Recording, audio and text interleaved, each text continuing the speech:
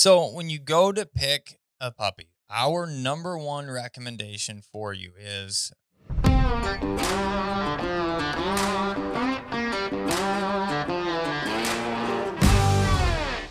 Hey guys, welcome to another episode of the Standing Stone podcast. I'm Kat the dog trainer, I'm the guy with the pink gun. and today we are going to be kind of wrapping up a little mini series we've been talking about that encompasses breeding dogs in general, and then our experiences with short hair specifically. And if this is your first time tuning into our podcast, you may have found us on one of the podcast catchers or our YouTube channel that we have set up specifically for our new podcast. It's the Standing Stone Podcast channel. We'd love a like and subscribe to that, as well as if this is your first time tuning in, you may not know we also have Instagram and social media on Facebook that you can follow along with us. Fantastic. So this is a wrap up of a few different episodes that we had in the past. If you haven't specifically listened to those, we want to reference them really quick for you. Episode 113, I had the opportunity to talk to Fred Rice, and Fred and I had a really interesting conversation more about breeding dogs and the genetics aspect of that and kind of how those things look and his vast amount of experience over the years of what he's done to produce the lines that are coming out of Sundance Kennels.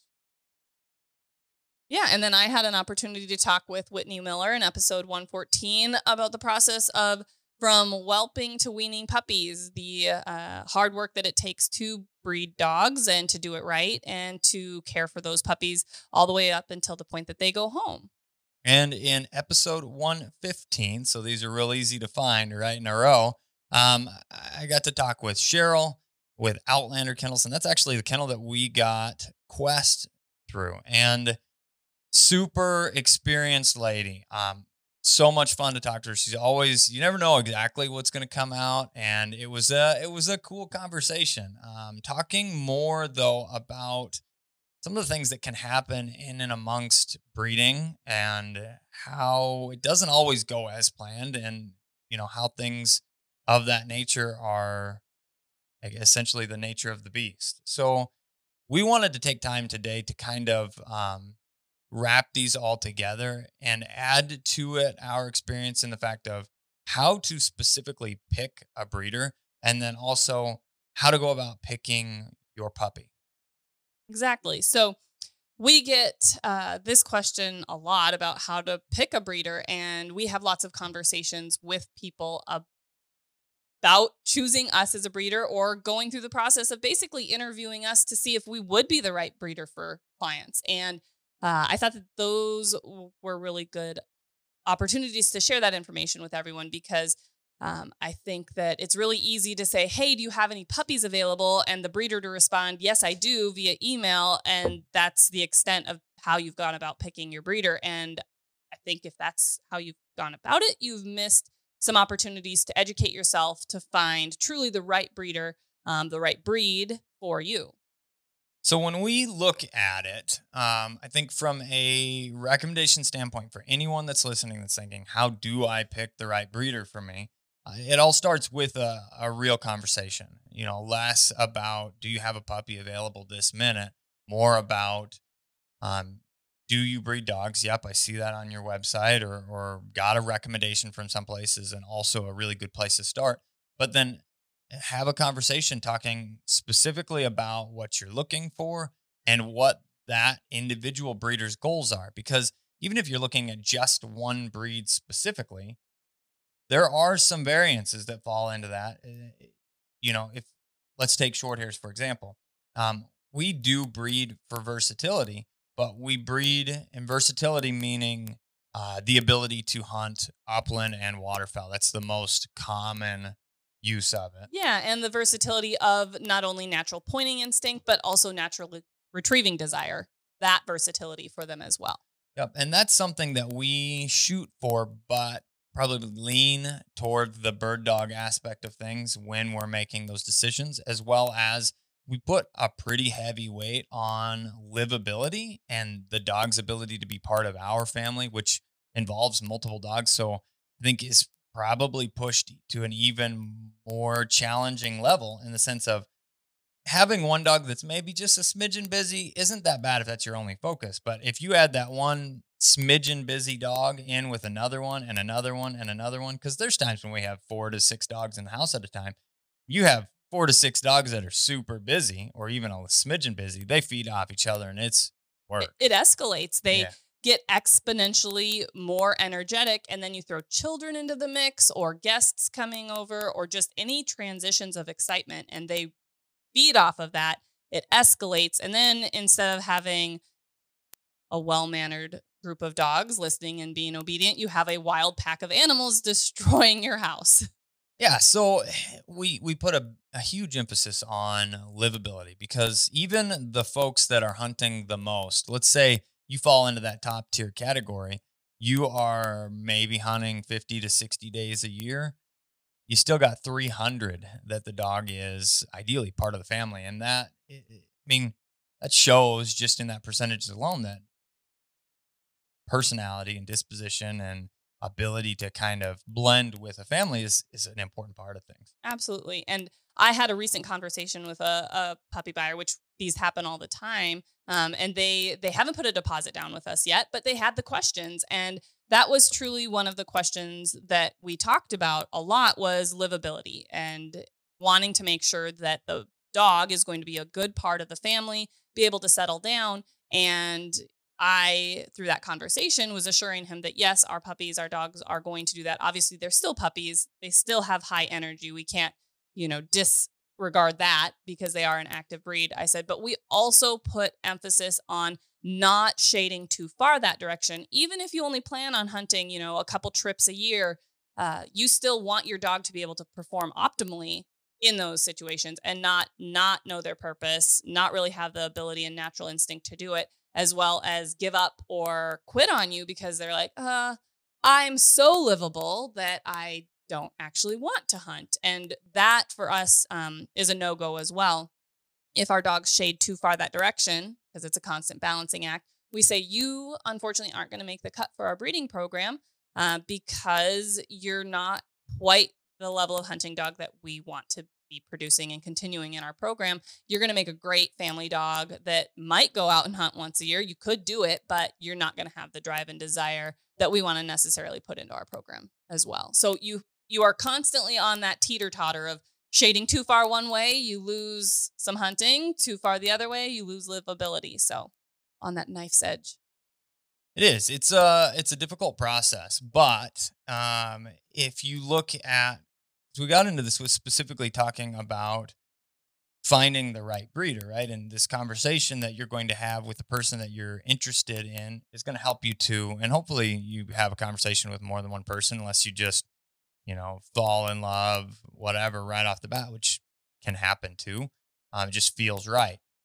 But you talk to somebody else, and there are other short hair breeders that are going to put little to no emphasis on the versatility aspect of things, or they don't, in fact, have their dogs in the house, or they do have a huge emphasis put on, like they're big duck hunters, and that's primarily what they do. And we're seeing that pop up more of requests, like, could your short hairs waterfowl hunt? For 100% waterfowl hunt. But like, you also run do, into right? breeders that maybe don't do any hunting with their short hairs. They're only doing, maybe show work with their dogs and then, the livability part of the family. So that's something else to be aware of.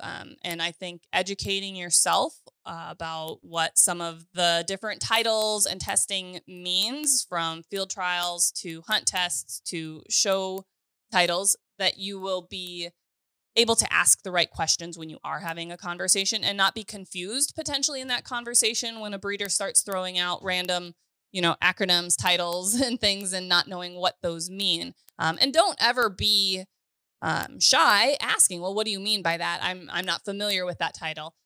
Asking more questions and educating yourself as much as you can is just going to help you make that much more of an informed decision.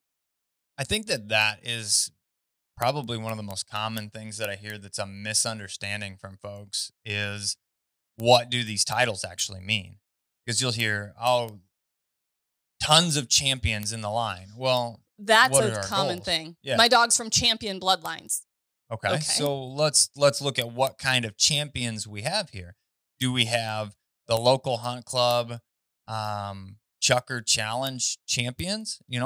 I've seen to that extent, and that doesn't come with an actual title that'll show up on a pedigree, but they list multiple time champion. I mean, they add it to a custom made pedigree themselves, right? So then you look at the different registries or different organizations out there, and most of them have their own testing system. And AKC has hunt tests, but they also have field trials, and they also have obedience or confirmation or rally. There's all kinds of different events, and you need to figure out what, in fact, the champion lines are out of, because I'm going to say a dog that is primarily bred for being in the show ring may and or may not fall into line as an easy developed perfect hunting dog, which is what you might be looking for. Now, if you're specifically looking for show dogs, you don't need to come to us. I mean, that's not what our focus is in production. We try and produce dogs that are built well, but at the same time, going and showing them is not on our radar for our dogs. So you've got to find out, first and foremost, knowing what your goals are, because we mentioned that. Then you're going to have a conversation and find out what that breeder is specifically trying to produce. And if those things match up, then you kind of move from that area into the next zone.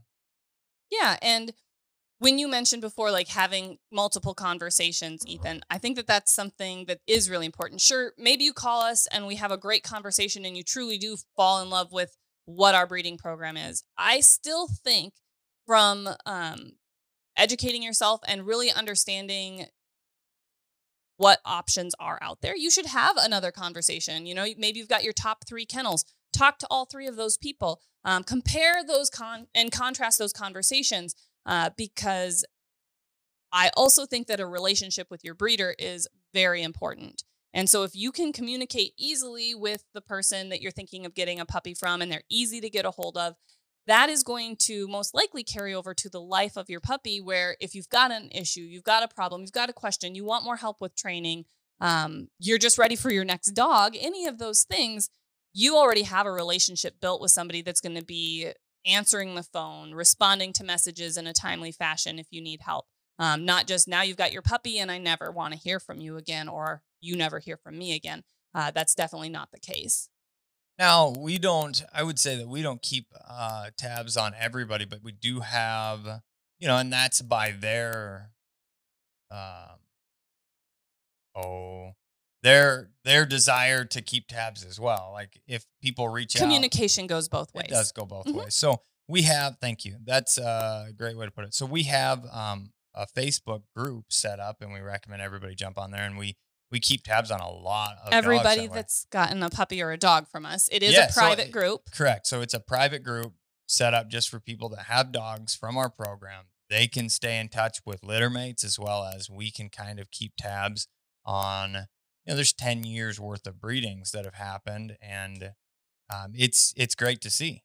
But we don't call everybody every week, and that's not something that I would expect out of anyone ever, right? There might be a portion of time where it's kind of fun, but at the same time, eventually it's like, it's my dog and I do my dog thing. Yeah, but we always want to be accessible as a resource for our puppy buyers to reach out to us for anything from, 8 weeks on. I want to know if you're struggling with potty training, then I can give you some pointers to get through that. Or if your dog got injured or something, I want to know about that just so that I can, lend my support from experience, that we have tons of experience, as well as just have a heads up that, hey, this happened. Well, and and brag boards. And brag boards are awesome. Yeah, send it in. We want to see that stuff. The other side of it, though, comes in with the average person that gets a dog from us.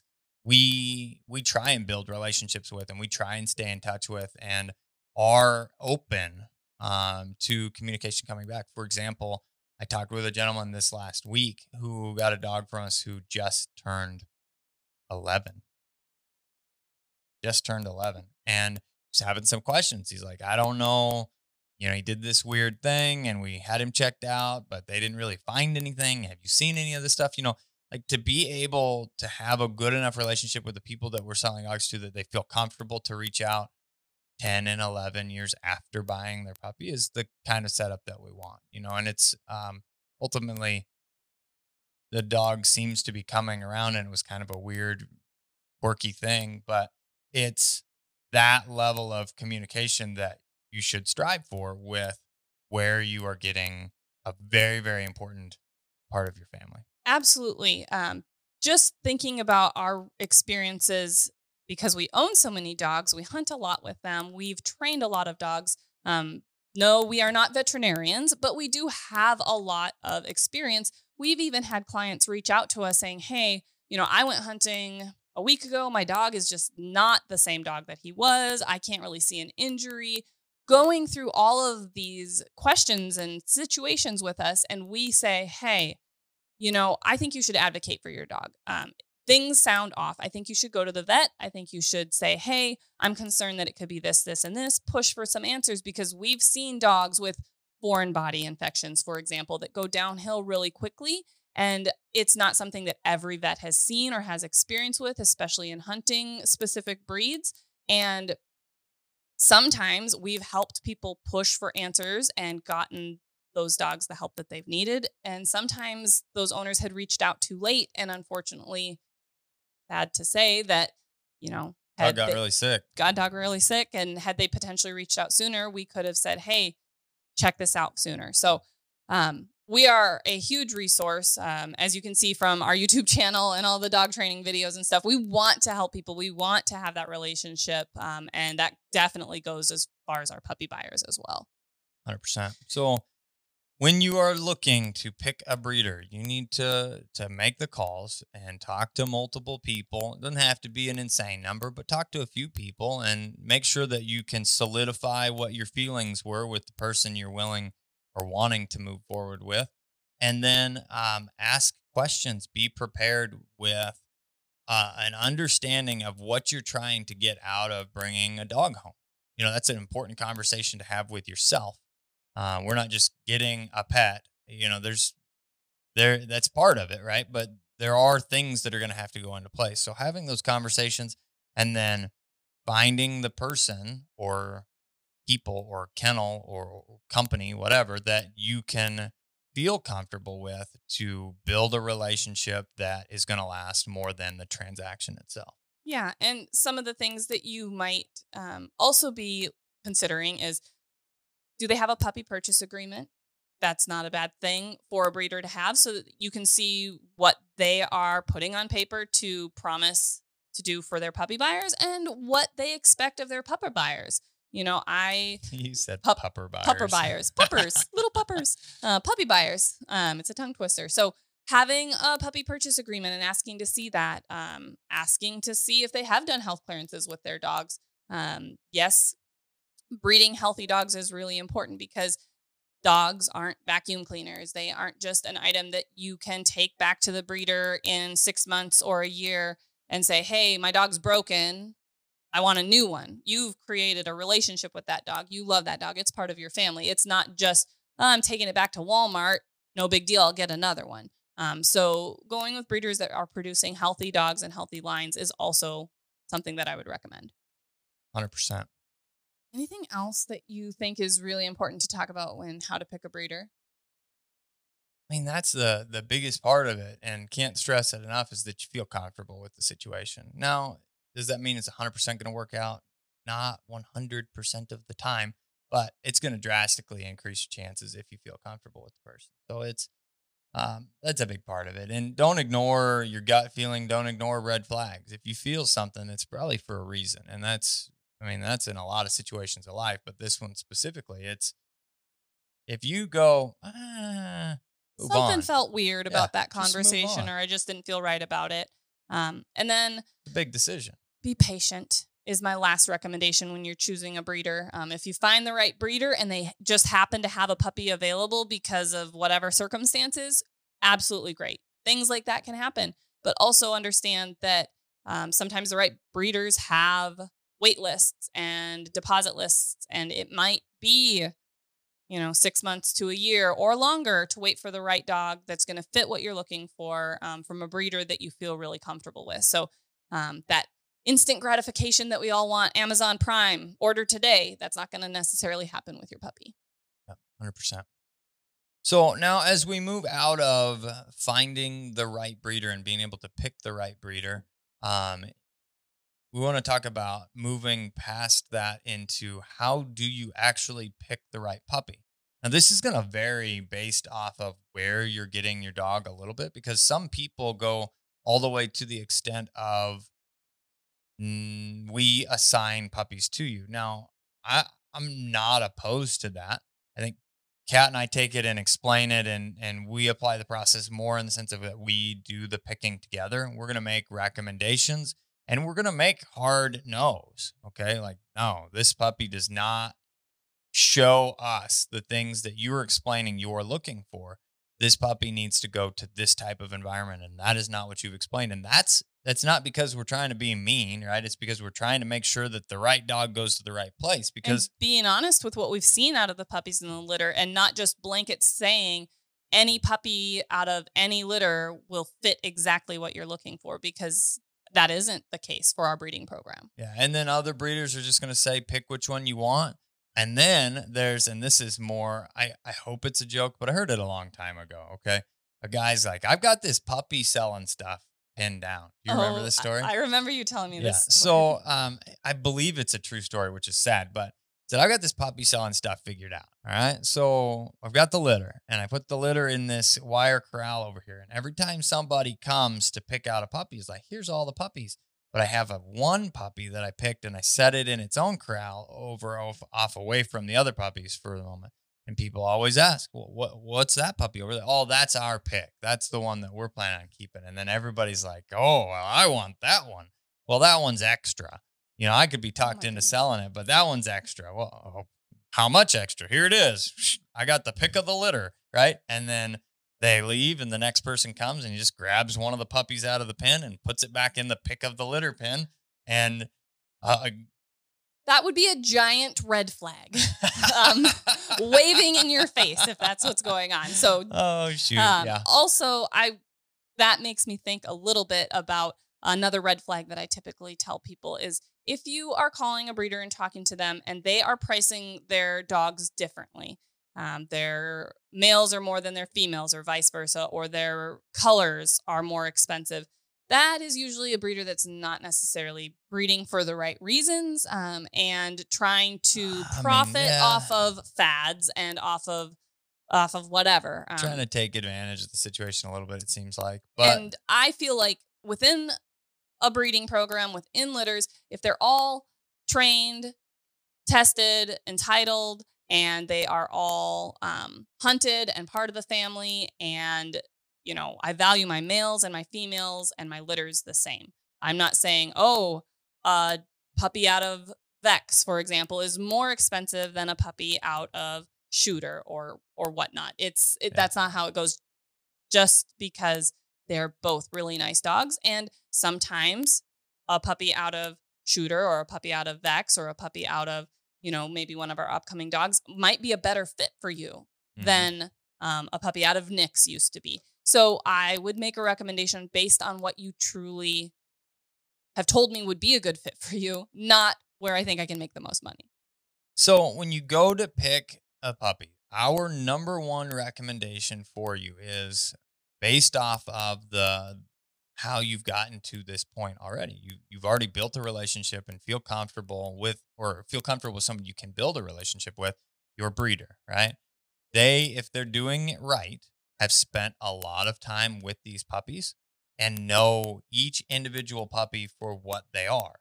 Now, there's going to be some uniformity. There's going to be some similarities, or there should be. Especially if you go back to like what you and Fred talked about with line breedings and building consistency in your program and your litters and things. You will have very consistent litters. Now, I would even say, this is going to jump a little bit, so help me get back to where we're at, but it's important to talk about. So the one example would be the litter Nix came from, the breeding. Excuse me. So that was Grandpa Rex. Everybody has seen or knows of him. And if you don't, just scroll a little bit on Instagram. You'll find him pretty quick.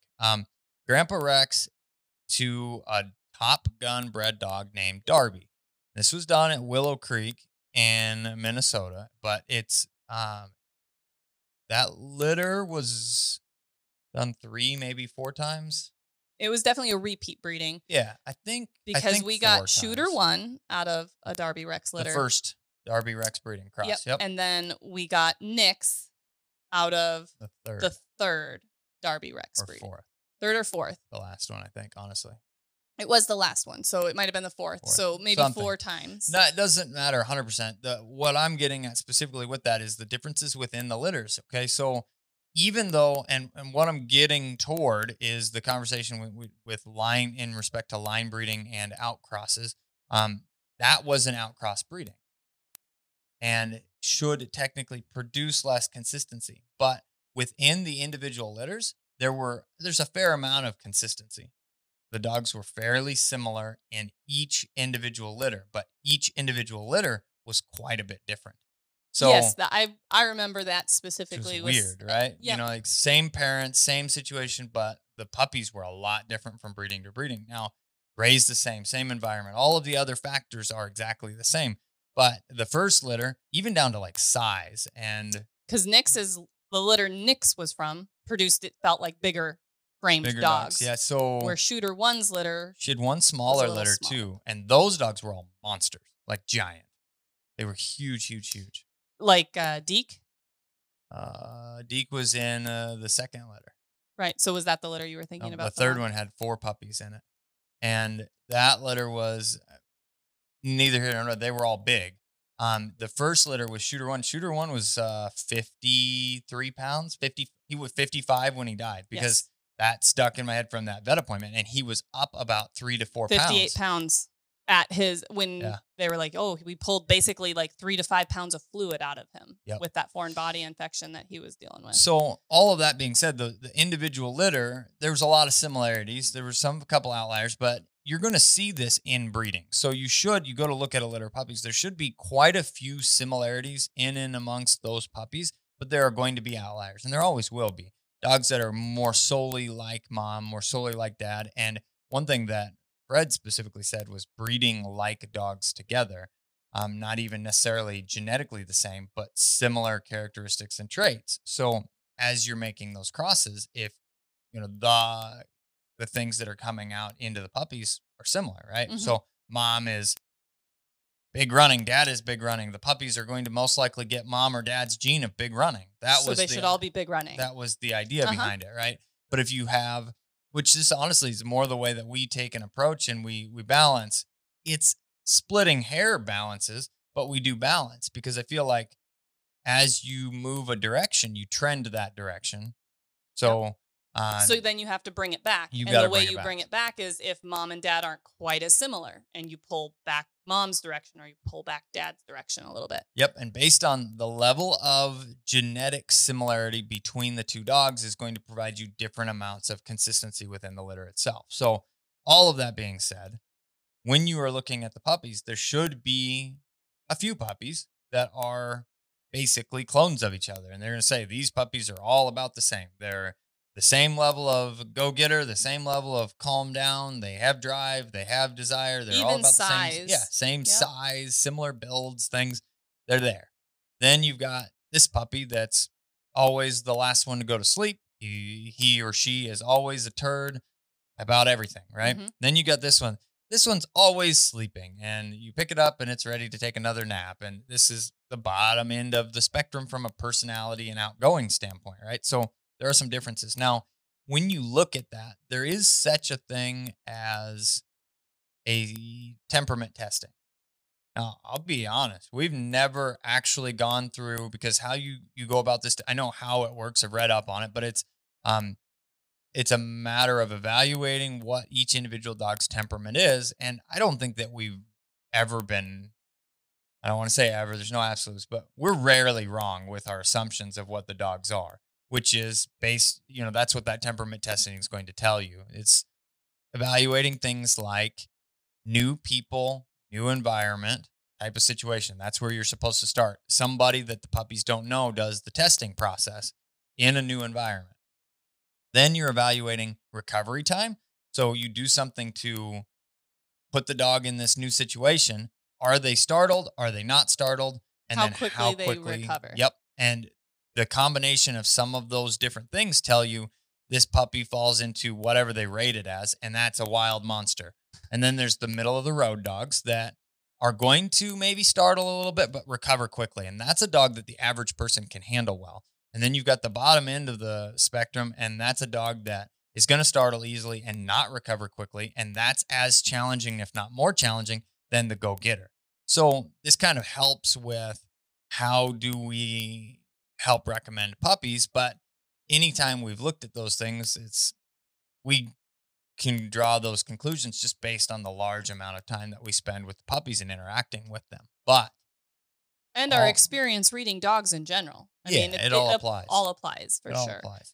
So the big thing, circling back to picking the puppy itself, is it goes into that conversation with the breeder, with the potential of building, trust and communication relationship with them. Trust them. Okay. Like I said, some people assign puppies to you. That's not a bad option. And I know some folks have said, it's so much easier to just know you've picked the right dog for me and I can feel comfortable with that rather than having to come and make a decision on which one, this one or this one. Well, I'm going to tell you right now, that's the wild monster, but it's sleeping and looks so sweet. Well, it played for the last 4 hours before you got here, right? And everybody else napped like normal puppies. So it's just, that's the swing that they're in right now. And so you come and look at them, trust what you're being told, and go based off of what the recommendation is coming to you. And that's why we pick the puppy together. Yeah. And that was one of the things that was slightly different in Whitney and my conversation was we talked about how do puppies get picked? Because that's a big thing. And they do puppy offers where she says, and they breed labs, but I have a black male puppy offer for you from this specific litter. Are you interested? I think that this would be a good fit from you from her wait list. And I said, that's kind of a cool way to do it because you're waiting to make, those final assignments essentially until the puppies are close to 6 or 7 weeks old. And then she said, if somebody strongly feels like, hey, between those two puppies that you think would be a good fit for me, I really lean towards this one, she takes that into consideration for sure. And though we don't necessarily say, hey, I have a puppy offer for you, specifically, it's a very similar feel where I do take into consideration if you are leaning one way or the other, making recommendations, but trusting us to know the temperaments of those puppies, litter recommendations. Because when we, plan our litters for the beginning of the year, and then we reach out to our wait list, I make recommendations based on those conversations and saying a puppy out of this or this or this litter, I think would be the best fit for you. Do any of those litters, timing wise and things like that seem like they'd be a good fit for you? And then we move them to that specific litter. Well, all of those planned litters are based off of a lot of thought process. It's not just a crapshoot, right? Exactly. Let's see which male gets which female bred, who likes each other better. No, it is based off of a number of different factors, one of which is personality, hunting ability, and style, essentially, and how they hunt. We were talking about range. A lot of people ask, how do I get my puppy to hunt closer to me? Well, you can work on that through conditioning, but it's a heck of a lot easier to get a dog that's genetically predisposed to hunt in the range you're looking for. Correct. Yeah. So a dog that wants to be close to you, or if you're looking for a bigger run, a dog that you're not going to have to try and encourage to run away from you. Like that's something that can be bred in. So we take that in consideration. We also evaluate, okay, so let's say, for example, we talk about one of the upcoming breedings. It's not going to happen it's about to whelp. All right. So Trix, we did a number of different things with that. First and foremost, if you break down Trix specifically, she is very stylish, super style. I'm talking the intensity level, and this doesn't mean she stands there with her paw tucked and everything every time. style and intensity is a unique to an individual dog, and everybody's opinion on what a dog should look like on point is just that, an opinion. But it's cool, and there isn't anybody. This is like when it comes down to the intensity factor. No matter what the style is, if it's lower or higher or paws tucked or whatever, if you've got intensity there, rarely can you watch that happen and not, if you like bird dogs. Yeah. If you love bird dogs and this is something you're into, which is why you're listening to us right now, but you watch a dog like that, that's intense, you're going to go, wow, gives me chills like up my arms thinking about it right now. You know, it's for sure. I'm thinking about times in South Dakota getting to hunt with her, and that specific, you were there, you watched this, right? So on her birthday. Yeah, it was on her birthday. I shot her birthday bird. It's currently at a taxidermist that it should get back within the next 2 years or some crazy thing like that. But that's how taxidermy works. Good ones. Yeah. Right? You know, so you get what you pay for. There's the taxidermy joke, right? You get you can either have good or fast or cheap. Pick two. Like that's, you can have, you know what I'm saying? Fast and cheap. Yeah. Good and cheap? Good and cheap, but not fast. But not fast. Okay, got it. I get you. I get what you're saying. If it's reasonably priced and it's good, it's going to take forever because they're going to be booked forever, right? You know, like it's makes sense. And I would say this lady, Sherry's Taxidermy is who I've used out in Idaho, and she's done birds really good. Really, really good with birds, right? I didn't ask the deer guy down the road to do birds for me. She's really good with birds, and I would have called her to begin with, very reasonably priced. She's not quite as reasonably priced now because, you know, supply, demand, ability, all the things deserve. But so we jump on this, it's a brome grass strip, which any biologist in the whole world will tell you that brome grass is the worst thing in the whole world for pheasants. But I'm telling you right now, I kill a lot of dang pheasants out of brome grass. And I think maybe it's a combination of the habitat, though. We digress a little bit, but those brome strips are usually along shelter belts and food plots. Yeah. So it makes great loafing cover, and maybe that's not exactly what it is, but it's low enough grass that I feel like the birds feel comfortable in it and can run around. The reason that it's not said to be good habitat is it chokes everything else out. So there's no weeds. It becomes a monoculture of brome grass. There's no diversity. Exactly. So if it's in conjunction with diversity, which it is most of the time, you know, there is weed edges because it's the edge of the field that got a little damp next to the brome grass that's growing in the waterway. And then on the other side of that, you have a shelter belt. So now we've got all kinds of different things happening in one area. But where do we find the birds? In the brome grass specifically. So interesting, but you know, she locks up on point, and it's just then the birds are running this whole way. They can feel the pressure of us, and she moves on, and just the level of what would it be like? Just true. She was intelligently working birds, tracking, pointing, working these running pheasants through this brome grass. The desire level, though, was extremely high of focusing and knowing exactly. I mean, it wasn't nonchalantly running around the field. It was like, oh, this is hot. Nope, it's cold, and I'm moving on. Oh, it's hot again. It's hot, and then boom, got it pinned down. Here comes the bird. Ka-wham wham. There goes the bird. And that is something that is also really impressive if you get to watch as a dog that intelligently works a track, doesn't give up on it, stays focused, doesn't break out and just search, doesn't give up on it. That is impressive. That's something that they test for in the natural ability test with NAVHDA is, you know, tracking ability, natural tracking ability. And Trix definitely has that. And it's a fun, impressive, awesome thing to watch because I actually got to watch very similar tracking, finding, pointing, when we were at the cabin fever hunt with her, and she was hunting in front of me. It was like, wow, this is a cool dog. Yeah, she's a really cool dog. So she's out of Quest and Hatch.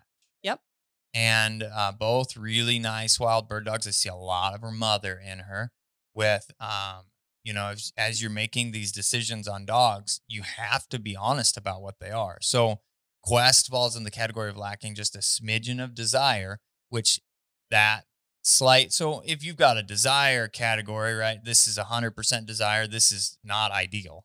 I'm just telling you right now. Because It's you're not kind of at handleable. 0% livability. Yep. So that would be it. It's kind of like the hot crazy scale. Everybody's seen this. Is a women's scale, and it's we're not gonna get into it, but the hot crazy scale. So it's like the livability and desire scale. The further the more you grow on the desire category, the further you get from the livability category. It's just you need a happy medium in there, and those are unicorns. They're if you find one, catch it so we can study it, right? It's but that's what Quest specifically needed, was a little bit of desire so that we don't trend further away from it, because it doesn't to deter from her ability, but you can see it's there enough that if you continue to go down the hill, Same to same. yep, same to same, you're going to end up with some dogs that don't have enough desire to follow through with what our goals are with the dogs. Now, you take that and you have Trix, and everybody's going, okay, there's got to be something bad about her. Really what it comes down to there, I would say that she still is a little bit on the edge of the softer personality standpoint. You can hurt her feelings And a little she's bit. definitely more submissive. A little bit. You know, if she feels unsure in a situation around like a bunch of dogs that she's meeting, she is definitely not going to puff up her chest and be like, no, I'm dominant here. She's going to be like, oh, okay, check me out. Okay, see, I'm cool. And then she, you know, recovers quickly and moves on. Not a bad thing, again, but still needs to be considered in the fact of finding a dog to breed her to. So we did the breeding to Trix with Vex. Now, if you go back and listen, we talk a lot about line breeding, and I specifically mentioned this in that, and we pull up the pedigree for it.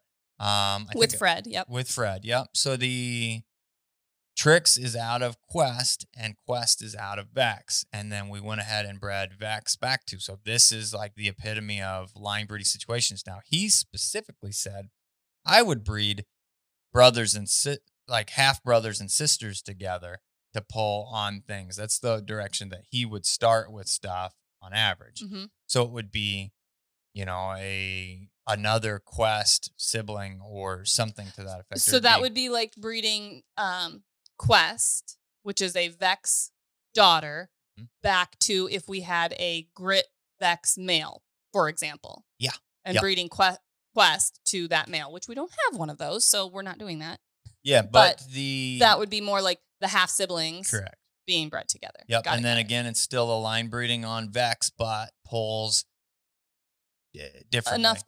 Differently. Yeah. Instead of technically what we're doing in this line breeding situation is Trix to her grandpa, Vex. Yep. So all in the attempts to produce a more consistent litter that trends in the direction of Vex, who in my eyes is the closest thing that I've ever produced to a perfect dog for very us. balanced from livability, desire, water love, natural pointing, backing, Bird finding instinct. mother Yep. trucker. He is, you know, that teeter-totter knife's edge we were talking about. He is probably the one dog that I could say seems to be the unicorn.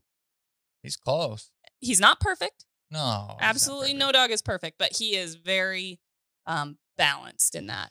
Now, in our eyes, we try and stay in a pretty medium-sized dog. Not too big, but definitely not too small, yeah, but just right. The Goldilocks division, right? So we're I would say that Trix needs just a smidgen of size because she's in the mid to upper 40s. Now, you may be hearing that right now going, that's perfect for me. Well, it is, but if we breed her to a smaller male, for example, Thunder, if we were to breed her to Thunder, who is only a mid to low 50s dog, we have the chance of producing some dogs that don't touch 40.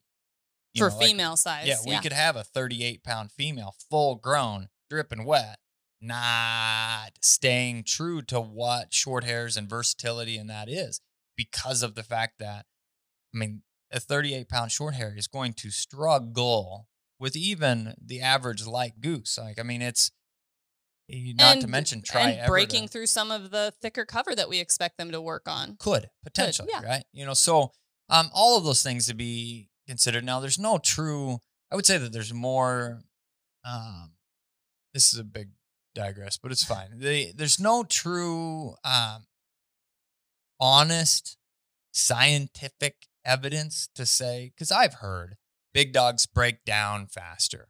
Little dogs are lighter on their feet. Big dogs bust through cover better. All of those things don't ever really truly seem to really matter. It seems like the statements that are made, broad generalizations broad based generalization, on small pools. Yep, broad generalizations based on a very small level of experience with that situation. A quick digression is male versus female. All the females I've ever owned are really sweet and mild-mannered. All the males I've ever owned are hard-headed and don't train well. That would be a broad generalization based on just your small piece of experience. Yeah, to put that into perspective, okay, it is the same thing as saying all men are one way versus all women are one way, which we know for a fact that that's not the case. Now, are there some similarities? Sure. Generally speaking, most men are going to be larger than most women. Does it fit every category? Absolutely not. But on average, most women are smaller than most men. So it's the same thing with dogs. Those are the generalizations that we can typically speak to is on average, male dogs are bigger, female dogs are smaller, and male dogs have male parts and female dogs have female parts. That is pretty much it. Outside of that, from a trainability and temperament and mental standpoint, that is each individual dog, and it's based more on the breeding specifically than male versus female. Yeah. So we kind of digressed onto that. That's a big topic that I would love to get into more at a later date. So where we were at, though, was specifically talking about differences within dogs within a breed and picking a puppy and trusting your breeder. Yep. So those are the kind of things that the thought processes that go into, not to mention the looking at the pedigrees, right? That gives us an idea of what's behind on paper. So that's more in theory, this could produce this. How does it actually turn out?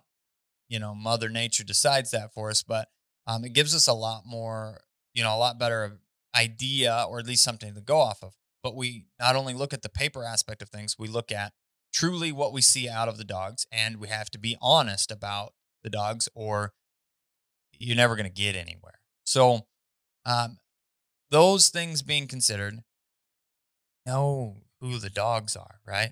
We're putting this time in, and if you're asking and you're being honest with us and saying, I'm looking for X, Y, and Z, my goal is to say, this litter has X, Y, and Z and should have X, Y, and Z because we're line breeding on X, Y, and Z. Exactly.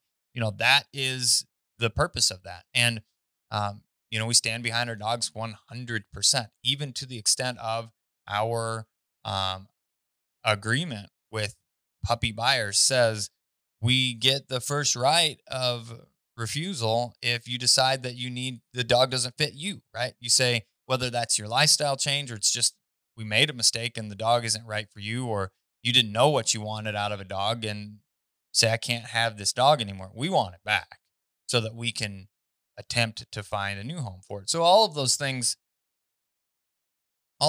being said, trust what your breeder is saying and feeding you and giving you information wise. And if you don't, or you don't feel like, I don't think that they're really telling me what this is, they just want me to take this puppy, then you're at the wrong place. I mean, you've stumbled down the wrong path somewhere and you need to start over. That's the fact of the matter. Yeah. And, you may get to the point where your breeder says, based on what you've said, based on what I've seen out of these puppies, I think you would be happy with any of these three. Uh-huh. And then you're choosing from those three. Or they say, I think you would be happy with any puppy out of this litter except for the wild child because, you've explained to me that you've got 3 kids, 5 other dogs, and you need a dog that kind of fits into that pack. And that wild child is probably going to take a little more one-on-one individualized attention as well as get worked a lot. And you may not have the time for that. So I would say, I don't recommend you pick that puppy based on this information. Yep. So when you are picking a puppy, it's not a magic formula of things to specifically look for. If you want to, if you want to work with somebody, look up the temperament testing, and I can put in the description of this. what that would be called exactly. Let's see here. I mean, then you could see what this temperament testing looked like. And if you wanted to work with your breeder and to say, I'm interested in doing some temperament testing, if you haven't already done that. I mean, somebody said that to us, I'd be happy to say, well, all right, let's go ahead and do it. I'm interested to know whatever. It's fine.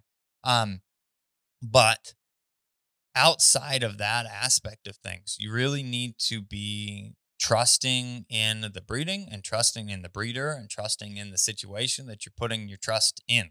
That's it. Yeah. And this is a very good point as well. When you said, what are the exact things to look at to pick the right puppy for you? Well, it's individually specific to each individual person. What Ethan and I might be looking for out of a puppy for our breeding program and out of a litter is different than what most of our other puppy buyers are necessarily looking for, because I am looking to potentially breed them. Most of our puppy buyers aren't looking for the potential of breeding in the future. They are looking at this as their next hunting dog, their next family dog, but not interested in breeding. So we look at other things, all the things when we're looking at that, even down to color. Ethan and I have black and white short hairs and liver and white short hairs. And we want to make sure that we have males that can be bred to females and vice versa. And so sometimes it's like, well, we've got an opening for a liver and white male out of this next litter. Oh, well, they're all black and white. I guess I'm not going to keep one then, because I really need genetically what these puppies are, but I need it to be a liver and white dog or vice versa. So that's because of breeding. Even to the extent of we will be looking for different things out of different litters. So, for example, we try and find this balance act, but we may have two dogs that fall into the higher end of the spectrum-ish, or, for example, Splash is a go-getter, right? Mm-hmm. She's going to be bred to a dog that she's lined up to be bred to Doc. And Doc's super chill, but has a lot of hunt drive and desire as well. But there's the chance for a few of those dogs to trend on the upper end of the scale. Take a little more after mama. Yeah.